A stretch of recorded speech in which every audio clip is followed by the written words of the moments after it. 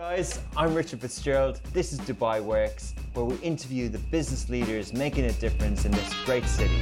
That business with scalability was very interesting to me. I like building something that has legacy.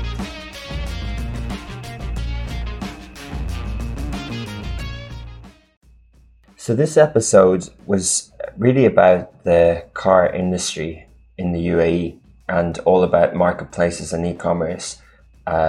Everyone will have had experience with a dealership or the known online portals like Dubizzle, Yalla Motors, Sell Any Car, and Dubi Cars have really kind of carved out a core business in that space as well. So it's fascinating to hear all about it. And one of the kind of key takeaways I had from it is that how Dubai is becoming an export hub for cars and how it's growing, not just to other businesses around the world, but to consumers directly as well. So it's fascinating talking to Craig.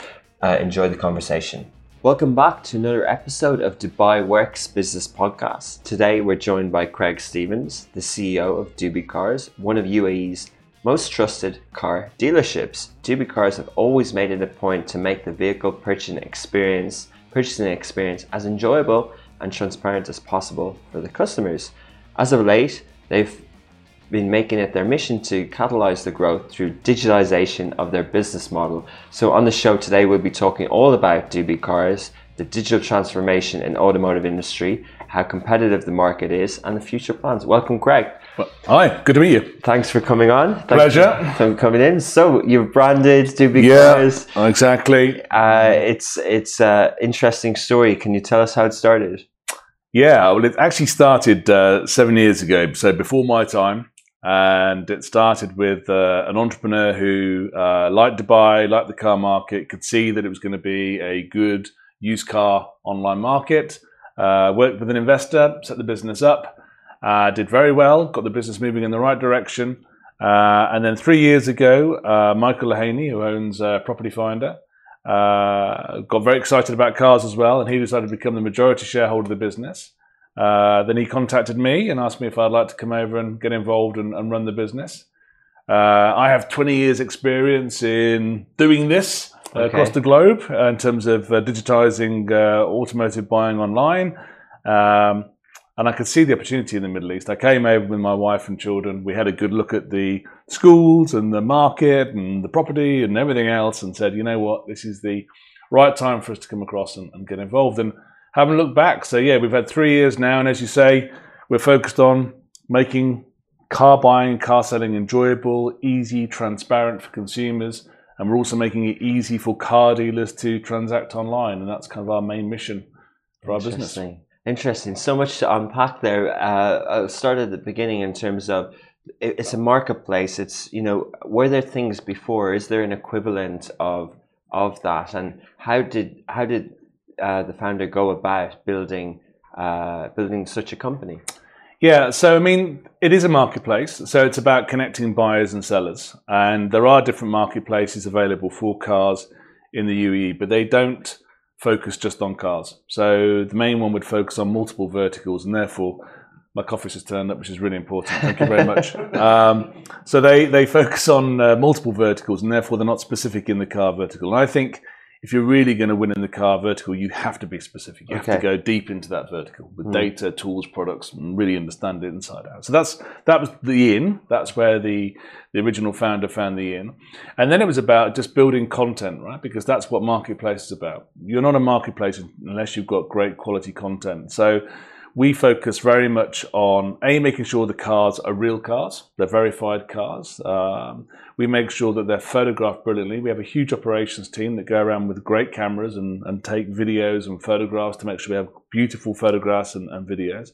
We focus on the descriptions to make sure we actually describe the vehicles well. And we focus on the price to make sure the seller's pricing the vehicle correctly so it's attractive to the seller. So when you've got all those things, you've got the right content, and then you have to get the audience. And what we've done well is focus on SEO. Just make sure that we've got really good quality SEO. Because 9 times out of 10, when someone's looking to buy a car, they don't actually know what they want. And there's so much choice out there. So being good at SEO when someone's thinking about, I want to buy a new SUV, or I want to go off into the desert, or what's good in the summer for a convertible, making sure you can answer all those questions and bring people back to your content is key. That's the key to help them through the purchasing decision process. Yeah, I mean, look, I don't know the exact number now, but it's something like this: 15,000 different make, models, and variants, right? So there's a lot of choice out there. Yeah, and it's sometimes a bit daunting for a consumer to think, well, what kind of car do I want to buy? Yeah, and the SUV market over here. I mean, the SUVs now are 65% of total cars sold are SUVs. Wow. Yeah. Now you think, 4 or 5 years ago, everyone was saying the cars are going to get smaller and we're going to be driving around in these little tiny boxes with tiny engines. That's not what we're saying. Cars are getting bigger. Yeah. They're getting bigger, and people now see them as a vehicle, literally a vehicle to get out their house, go into the desert, go down to the beach, go and drive around the countryside. They want a bigger car. And it's versatile, yeah. Yeah, that's versatile, that's safe. It's got lots of visibility, nice big windows you can see out of it, and that's definitely what we're seeing in this market. And so the idea of buying a car online, if we look at it from that point of view, I used to work in marketing, and a lot of the automotive companies would focus on leads, and it was always to get people into the showroom. Do you see how much of the transaction and decision-making process do you see actually happens online? Is the full transaction done online? No, it's not. And there are companies trying to do the full transaction online, but it's very difficult in this market to do the full transaction. I mean, one of the reasons is 70% of the cars are bought with finance, and actually you still can't get car finance online. You still need this body check where someone comes to meet you, take your Emirates ID and whatever else. So that's a barrier. And then you've still got to register the car, you've got to meet at the RTA, you've got to hand over the relevant documents. There are certain things that are still offline which stop it. I have no doubt, and we are very confident that over the next couple of years, we'll solve those issues and you will be able to transact fully online. But I think you've got to ask the question, how many people really want to transact online when they're buying a car? And I think, if you speak to people, they want to get in the car, they want to smell the car, they want to feel the car, they want to make sure the seat is comfortable, and it's very difficult to replicate all of those things. So I think, dealers are right to still get people to focus on getting to the showroom and visiting them, but they've got to think about how they engage consumers to get them to the showroom. Yeah. It's not just about leads. Okay, I got it. But in terms of digital as a marketplace and Doobie Cars as a positioning as a website and a product and an app,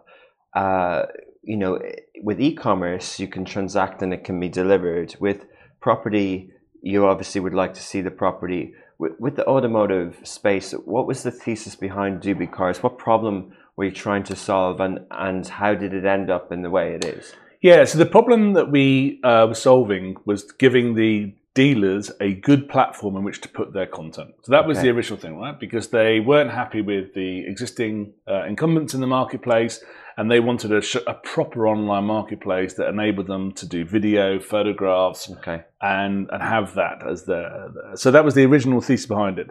We've moved on since then. We're now about how do we enable car dealers to become online retailers. So what other tools do they need so they can trade online? And look, this market is bigger for the export market than it is for the local market. So the export guys do buy online. I mean, they don't fly over to test drive the car from Africa or whatever. And we are now doing that full transaction online. So, it's about how do we make car dealers online retailers, and from a consumer, how do we build trust, transparency through data, great tools, great content to get the consumer, if they want to transact, they can. But even if they don't want to transact fully online, they've got everything they need to feel comfortable to do that. Yeah. So when they do get to the dealer, they're very well qualified. They know what they want. They've seen the car. We've now got Spin Car, which enables you to go right the way around the car and see it and zoom in, zoom out. The car dealer now is no longer dealing with a prospect. They're facilitating a deal. And that's what the dealer has to think about, is this person probably knows more about the car than the car dealer does. So just facilitate the deal. And so you're being fully transparent. You're showing, the service records, like all the information around the car is visible. Yeah, that is definitely one of the challenges, is how do you bring all of the history of the vehicle to the site? So at the moment you can pay for that, or you can go to the police if it's a GCC car. There are ways you can find the history, but that's not easy, and we're trying to make that easier. So we've now partnered up with a company, which means if you want to go and buy a car, within 24 hours, we literally can inspect the car top to bottom, go through all of the service history, go through all of the insurance history, police records. We just make sure this car is clean. And that's going to cost you about 300 dirhams, but my God, it's 300 dirhams well spent. And within 24 hours, you can make an informed decision about that car. So Craig, you touched on, and I'll come back to it later, a lot of digital transformation trends.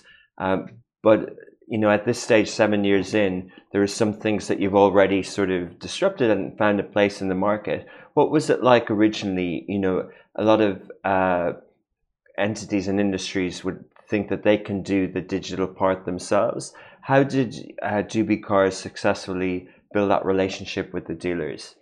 Yeah, patience. You've got to have lots of patience because, you know, you're dealing with a very traditional customer base, and that's not being insulting to car dealers. You know, they are very good at what they do, and what they do is they buy bits of metal and they sell bits of metal and they manage big dealerships. And, you know, to take them on that digital journey is about time.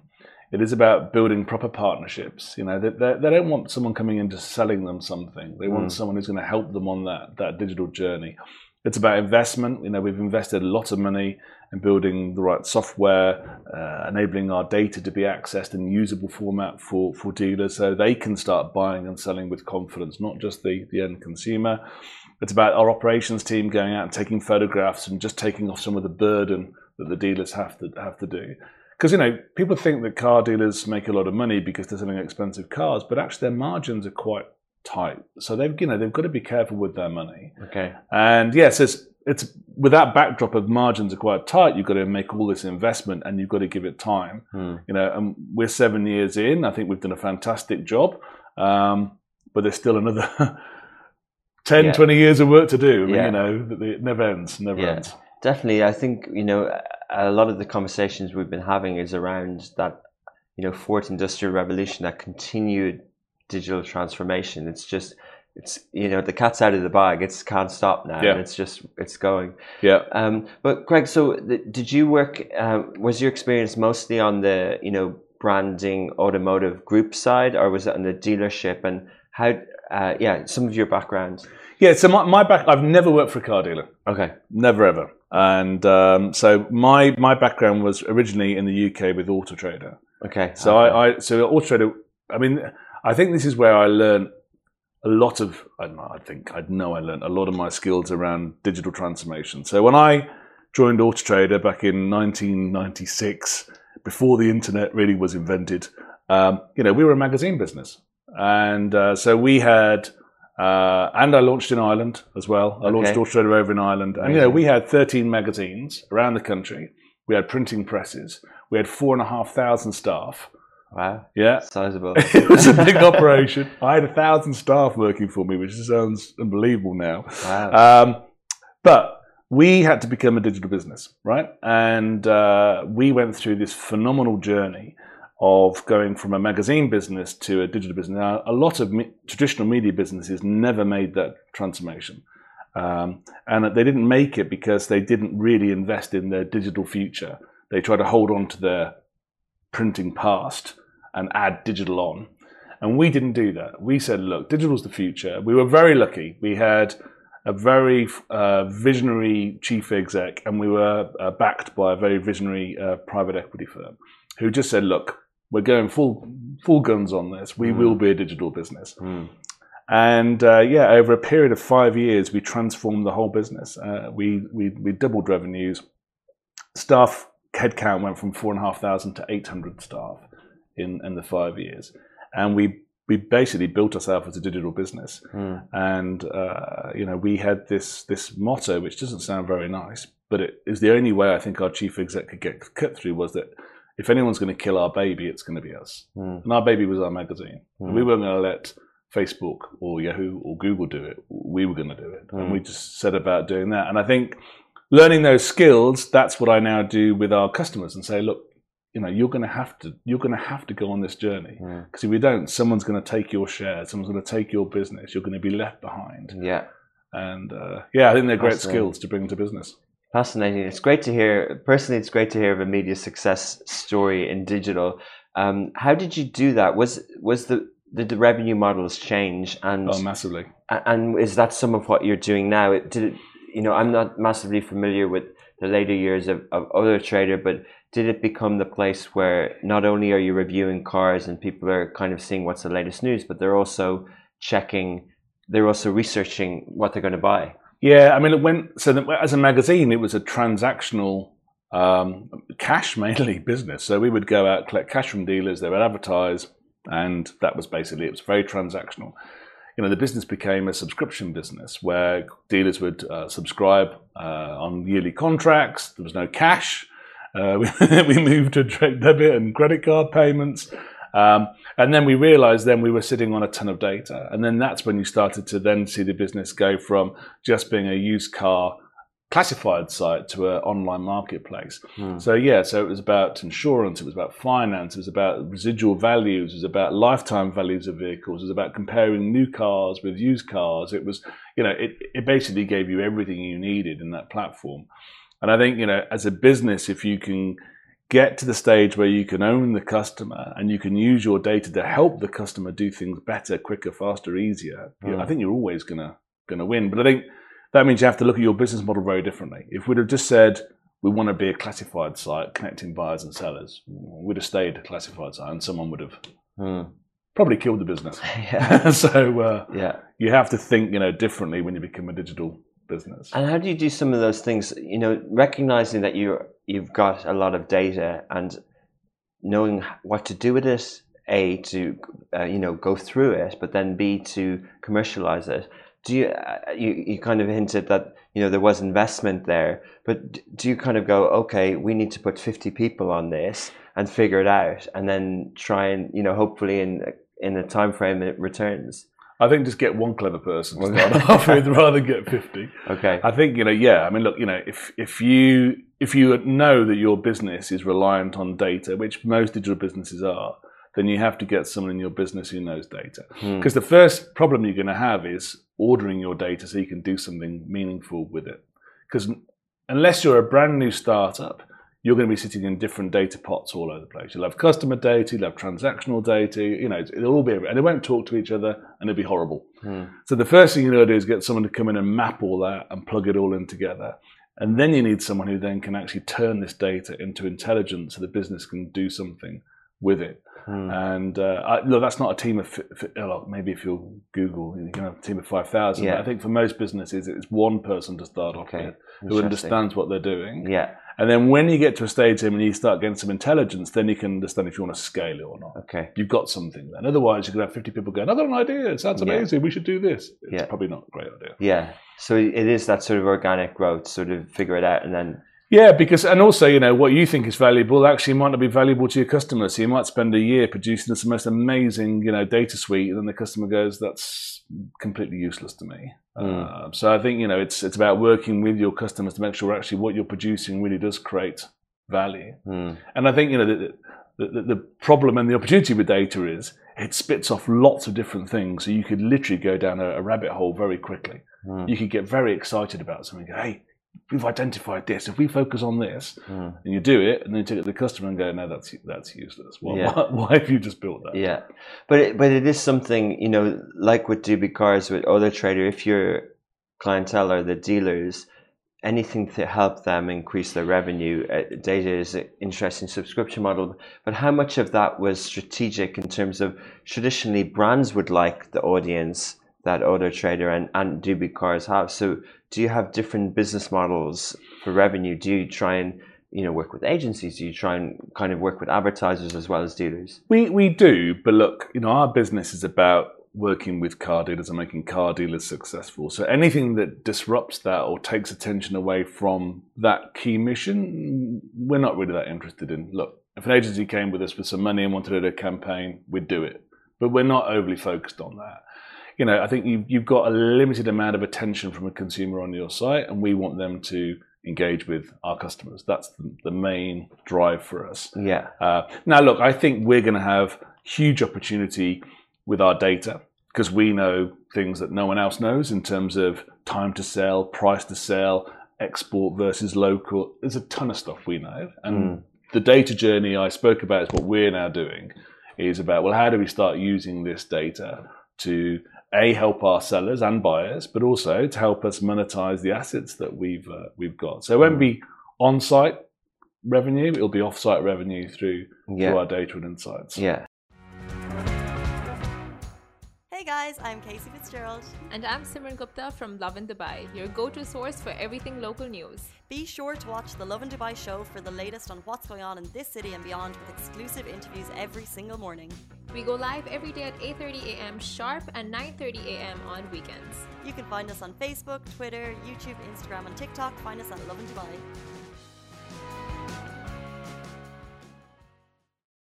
Well, Michael, you mentioned from Property Finder, was on this podcast a few months ago, and even though I knew Property Finder, I until he explained it, I didn't fully, the penny dropped in terms of the business model. That it isn't necessarily subscription; it's an advertising business model, but the clients are the real estate brokers. So it's similar. So if that's so clear to people, then why is it so hard to execute on? Well, in terms of from a competition perspective? Well, in terms of industry. So, as you know, the classifieds, that historically newspapers would have had, the car listings and the property listings. And he tells a great story of that. At the start, he had a print magazine in Dubai, and he was showing the property pictures and the prices. And Gulf News felt that was a threat, and they tried to do the same. And then he went online, and they thought he'd gone away, But in the end, their business, which was classifieds for listings, went to Property Finder. Yeah. And is that what's happened? Again, that sounds simple, but it's not actually that easy to execute on. I mean, I think you can unpack two questions there. I think, in terms of why did the initial traditional classified businesses not win, right? So why did they not win? And that was newspapers, right? So newspapers should have won in recruitment, they should have won in dating, they should have won in cars, they should have won in property, they should have won in all those areas. Those verticals, they should have won in all of them. They had the audience, they had the content. Why didn't they win? All right, I'm going to give a very broad, sweeping statement here, but it goes back to what I spoke about in terms of they just didn't see digital as their future, right? Because the people that were running those businesses were ignorant to what they thought. People aren't going to read content online. People aren't going to move online. This is a fad. I went to some of the big newspaper conferences, and this was literally the narrative they were spurting out. This is a fad. It's not going to last, and they're in denial. So they, and I think, they didn't even have photographs in their listings, right? So I mean, it was just text. It was poor service, no data, no support for the customer, expensive, and I think all those things meant that I think the digital businesses just could come in and take it from them, and I think that's what would have happened to Auto Trader if it hadn't have been aggressive and cannibalized its own business. Wow. Because someone would just said, these guys are lazy, huge margins, they're not taking it online, let's kill it. It's a daunting thing to have to do, to kill your own business, isn't it? It is. Well, as I say, I remember the conference. I remember the good old days when you had these fantastic leadership conferences, and you'd be flown to lovely parts of the world, and they're gone now. And I remember the chief exec saying those exact words. We're going to have to kill our own baby, and if you don't have the stomach for it, then I suggest you leave, because that's what we're going to do. Yeah. And I think he had to use something like that to get the cut through. So we all sat up and went, okay, this is serious now. This is serious. Yeah, and it worked. And where are Auto Trader now? Have the private equity firm cashed out, or is it? Yeah, it's the IPO'd, and they're listed now, and they're I mean, I don't know what their valuation is now, but it's. That's a great story. Yeah, it's $6-7 billion business. So, Oh wow, amazing. So the car market. Taking a sharp right, the car market in Dubai, Craig, what was your experience of it? Many people will have multiple touch points over the years. We know well-established dealerships. What's your experience of it, and what's the status quo? Yeah, I mean, the reason I wanted to come here was the fact that I could see the opportunity. So it, without sounding rude again, it reminded me of being back in the UK kind of 10 years ago in terms of where the dealer was. And I don't think that's a negative for the dealer. I think it's a negative for the competition. The competition just hadn't helped the dealer move online, hadn't given the tools, hadn't given the data. So I could see that if someone came in and accelerated that, we were going to do quite well. So that excited me. The export market is very exciting and completely offline. So I could see the opportunity to move that into the digital space. And then speaking to the dealers, they were just desperate to work with a good quality partner. You know, there've been lots of online classified businesses who come in and, you know, gone within a month, gone within a year. There was the old competition that were here that weren't doing much. So yeah, there was definitely the opportunity. The dealers didn't know what they needed, but they knew where they needed to get to. So I knew that if we provided the right solutions, we'd get there. So yeah, all those things added up to, yeah, I want to come because I know I can make an impact here, and I know if we build the right business around our customers, we're going to accelerate that. I think the big differences here compared to the markets I'm used to is, and it's changing, but is lack of competition. So, you know, in the UK where you'd have 200 dealers selling Toyota, okay, you've got one. Yeah, here, official dealer. You know, and if that official dealer decides that's the way they're going to do it, that's the way they're going to do it, and there's no one. I mean, there's brokers that can compete with them, but they do own the brand in the marketplace. I think the lack of competition for the official dealers is something I'm getting used to. Yeah. But on the flip side, now we're seeing new entrants come into the market who are just opening big car showrooms, doing everything online, who are now competing, I think, you know, and bringing new models to the market. And I'm delighted to see that. I want to see more models come to the market. Yeah. It's good for a marketplace. And DB Cars as well, do you focus on other Emirates as well? Yeah, look, yes, absolutely. Yeah. So we're UAE based, and we've got dealerships all the way across, and we deal with private sellers. So it's not just car dealers, private sellers on our site, and we deal with anyone that wants to sell a car right the way across the UAE. And now, because of our export markets, half our traffic comes from outside the UAE. So we get traffic from Africa, KSA, Oman, Europe, New Zealand, Sweden. I mean, literally, the export market is literally global.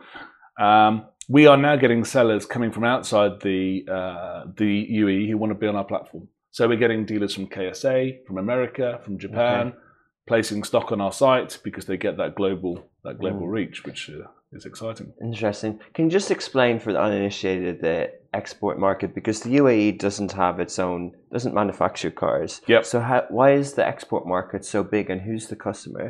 Yeah. So I mean, the reason it's so big is, if we take Africa on its own, right? Africa doesn't produce cars or manufacture cars. Okay, so they rely purely on importing cars, and they want to import good quality cars at a good price with limited amount of shipping costs. And the UAE is perfectly situated for the African market. So we've got a massive pull from Africa. The second thing is the cars that do come to the UAE, all are incredibly well spec'd. I mean, the spec here is just bonkers, right? So everything you could ever want in a car comes standard pretty much. If it's GCC spec, roads are amazing. Every car comes with a service plan, so the cars are well serviced. There's, you know, good legislation in terms of keeping your car registered and inspected. So if you buy from here, you know, you're buying with confidence. So this is a very attractive market globally because it gets those good quality cars at good pricing, and shipping is very well priced. So basically the GCC overorder to cater for the export market. So they do sit on more stock, knowing there are these export opportunities.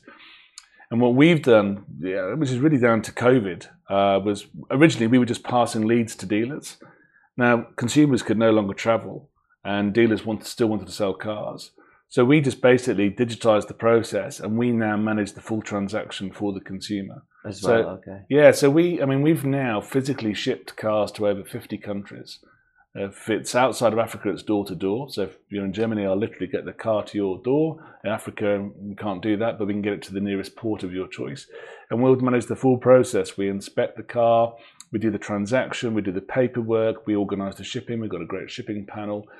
You do it all through one of our account managers, and it's delivered. Okay, so it is to consumers as well directly? Look, mostly it is consumers. Okay. So these are people that know the car they want, and previously they would have. So let's take Africa. It's a good example. In Africa, I'd go to a car dealer in Africa. He'd say, "Yeah, I can get that car for you." He'd then speak to a broker. Broker would then come to Dubai, kick a few tires, deal with a dealer, add a bit of a margin on, blah blah blah blah blah blah. We've now made that completely transparent. So the African buyer contacts us. They see the car they want. We inspect it. We do the transaction. We organise the shipping. It gets sent to you. I mean, if it's KSA, within 24 hours. If it's Europe, it's in a week. If it's Africa, it's within 2 weeks, and it's delivered. And the customer saves, on average, 10 to 15%. The dealer makes more margin because he hasn't got the broker he's got to pay. Everyone wins, apart from the broker. Yeah, okay. Right. I knew a few car dealers growing up in school, and my brother was in the industry. And whenever I heard of import and export, it was all to do with saving money. It was all to do with the tariffs of over the customs and things like that. Are the customs and tariffs favourable out of the UAE, or does that help as well? Yeah, definitely. And there's actually a one part of Dubai which is set up for just the export market. It's called Ducamps, and those cars aren't subject to any tax. So they literally come in and they can't sell them into the local market, but they can sell them straight out again. So yeah, so that's favourable. Yeah, it's favourable. It's quick. It's very easy. I mean, Dubai is an export hub, right? So it's very good at getting product out. What's the benefit to Dubai then? What's the cut if there's no? Yeah, the benefit to Dubai in Ducamps is that they've obviously got dealers who are paying the municipality to be there. Okay. And they're taking product in and out.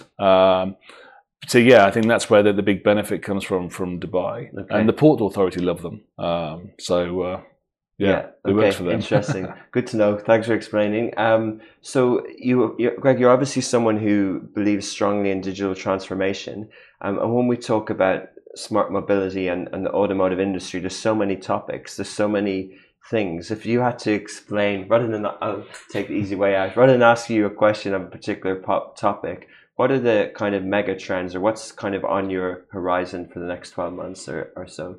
Yeah, I mean, look, the mega trends, well, the first mega trend is a short-term trend, which is lack of semiconductor chips in the market. Okay. So the industry is just this isn't just cars, there's anything that requires this particular chip that's made in Korea and China. They just can't get enough of them, right, because the factories were closed. So even if you wanted a new car now, it's difficult to get one because they can't make them fast enough. So the first mega trend, which in our lifetime we've never seen, is car manufacturers just can't produce cars fast enough. So that's a mega trend, which is interesting, which is having an impact on used cars, a very good positive on used cars, because if you can't get a new car, you're going to buy a used car. So that's good. But I think the mega trends going forwards, and we're yet to see it here, but you're starting to see it in the UK, in America, in Europe, is obviously electric cars. That's the first big trend, right? And I'm sure here, I can see DWA now are pushing installations for electric cars and so on.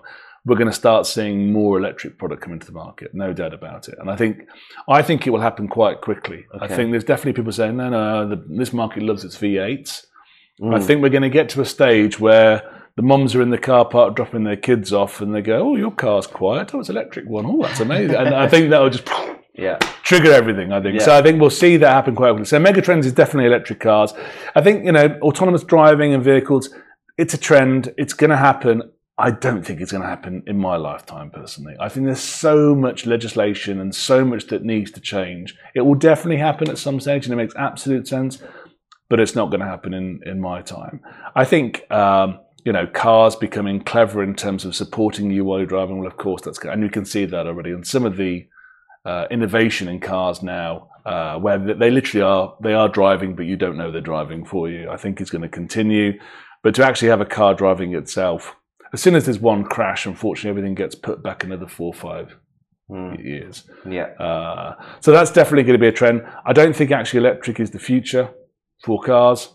I think, it's the thing to cling on to now because it's the right thing to do. But if you read anything about, what's required to make these cars, there's only so many natural minerals and products available to make these batteries. So unless they radically change batteries in the next 5-6 years, we're going to run out of all the elements required to make these cars. So, and that's why the Japanese are focused on hydro vehicles, water to support the car and drive the car rather than electric. So I think there's some interesting stuff going on there. So So Elon Musk was right when he needs to do the batteries to power his Teslas.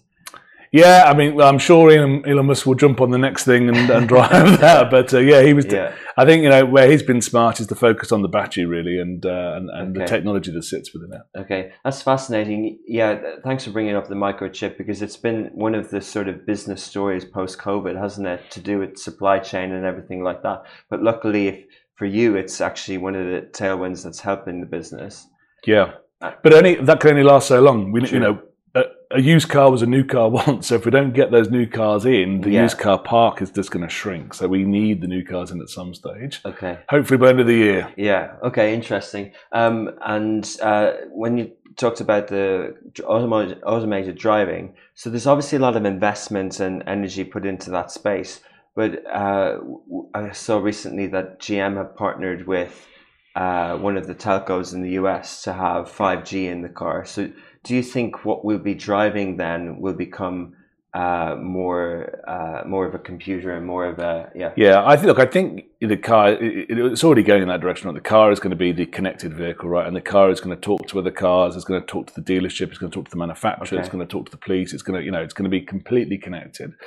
I think there's going to be a big announcement coming out soon about one car manufacturer working with Apple. It hasn't been. There's been some rumours, but it's big enough. So I think definitely technology companies and car manufacturers are going to collide, because that's where they're going to butt heads, is over the technology that sits in that car. It's not the design of the car or anything else. It's the technology that sits within that car.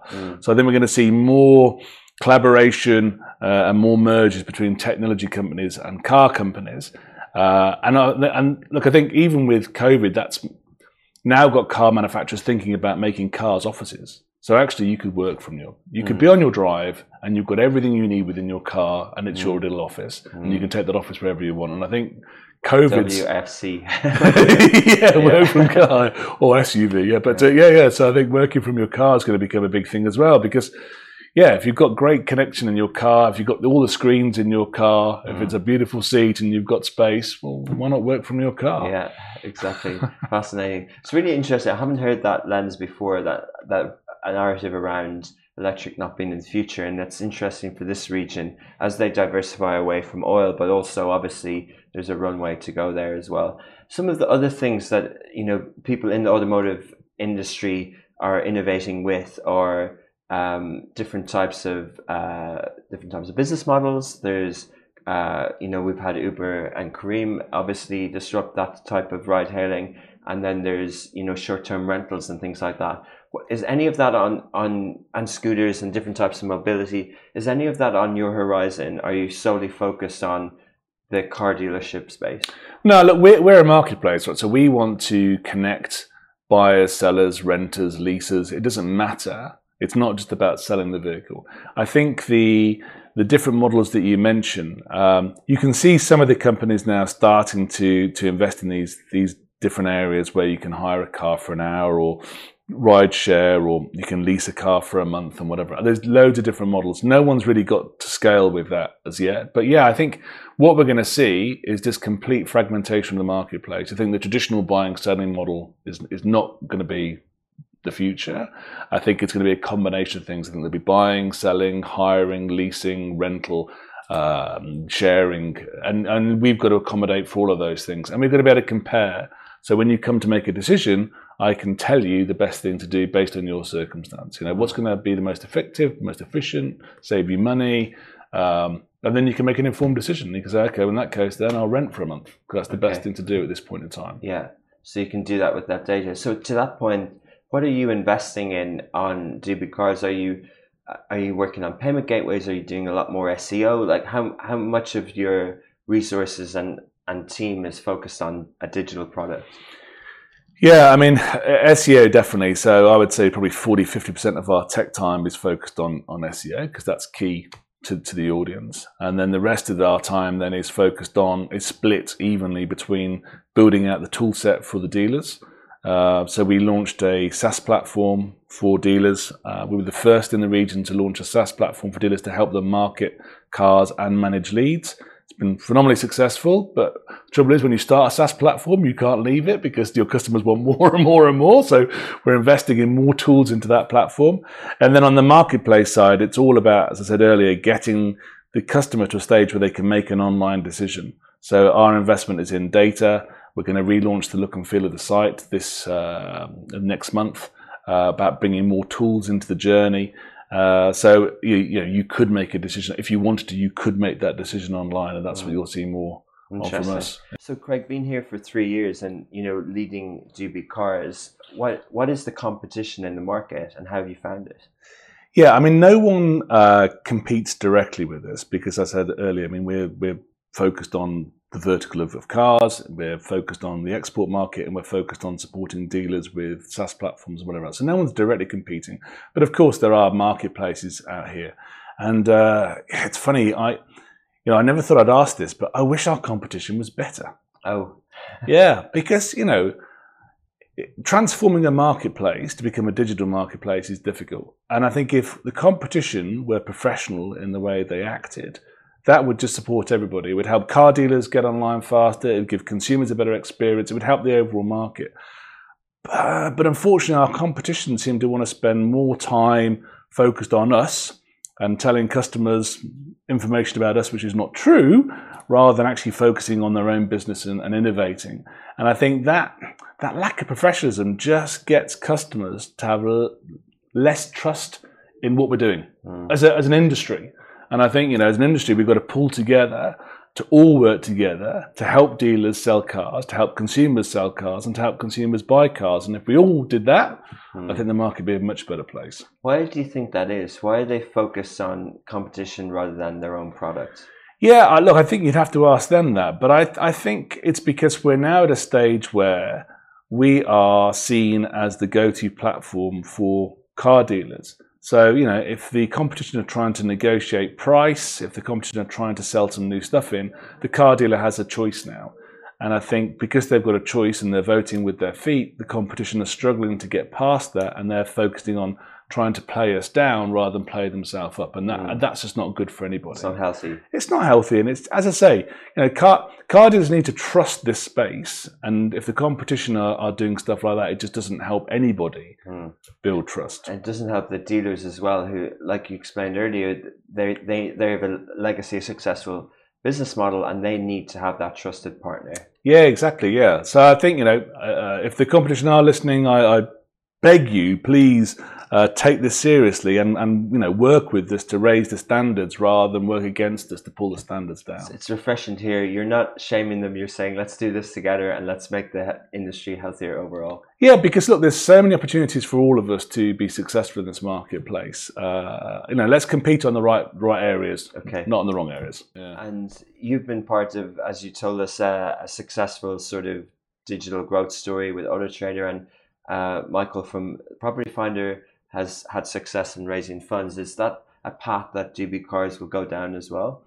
Yeah, in fact, we're just about to start the fund now. I think, we wanted to see how we got on with our Export Safe solution, which is the online transactions for export buyers. And it's flying. The business is up 140%, 150% year on year at the moment. So we know now what to do to send a car to anywhere in the world. Amazing. And with the right funds, we could build a click and ship model, which would be amazing for the customer. So we know we're going. Just need a bit more money to do it. Yeah, to invest in that. Fascinating. So interesting to think of Dubai like that. There was a guest from a construction company, and they're doing portable houses, what a better word for that, but they're doing prefab houses for the UK from Dubai. Oh, right, okay. So they're flat packing them from Jebel Ali, and the rationale, so Dubai is becoming more and more, not just export, but manufacturing as well. Yeah.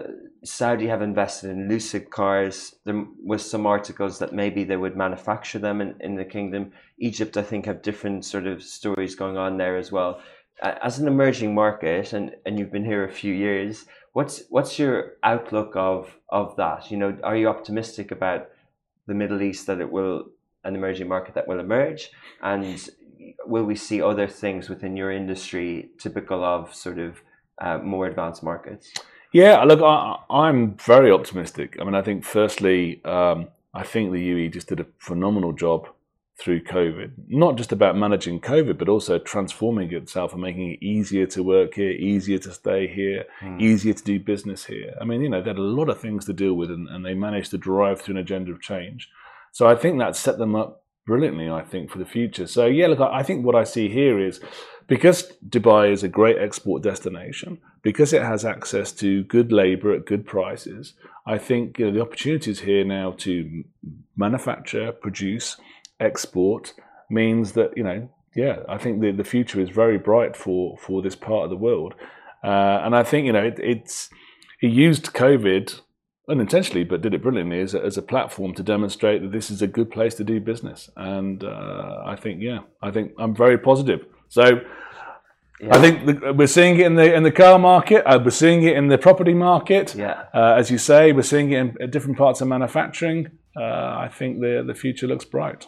Amazing, good note to finish on. But you're here for the long haul. Your kids are in school here. You're You're happy. Yeah. Well, we went back to the UK over summer. We managed to get into the UK via Iceland. Long story, but that was the only way we could quarantine and get. Iceland was amazing, but I think we were in the UK. It was lovely to see friends and family, but I was very happy to come back. I think there's an air of optimism and positivity here, which the rest of the world is not seeing at the moment, and I think that gives us a good head start. Great. Well, thanks for your time this morning, Craig. Thanks for this journey, and we'll follow you and DB Cars as you continue to grow. Perfect. Thank you. So that was episode 135 of Dubai Works. It's part of the Smashy streaming platform. You can download the Smashy app on iOS and Android, or log in on smashy.tv. It's 7 days free trial. You can watch all our other shows there, or any of the previous episodes. Later this week, we're going to sit down for episode number 136 with Tayal Baya from Baizat, which is HR and employee management software.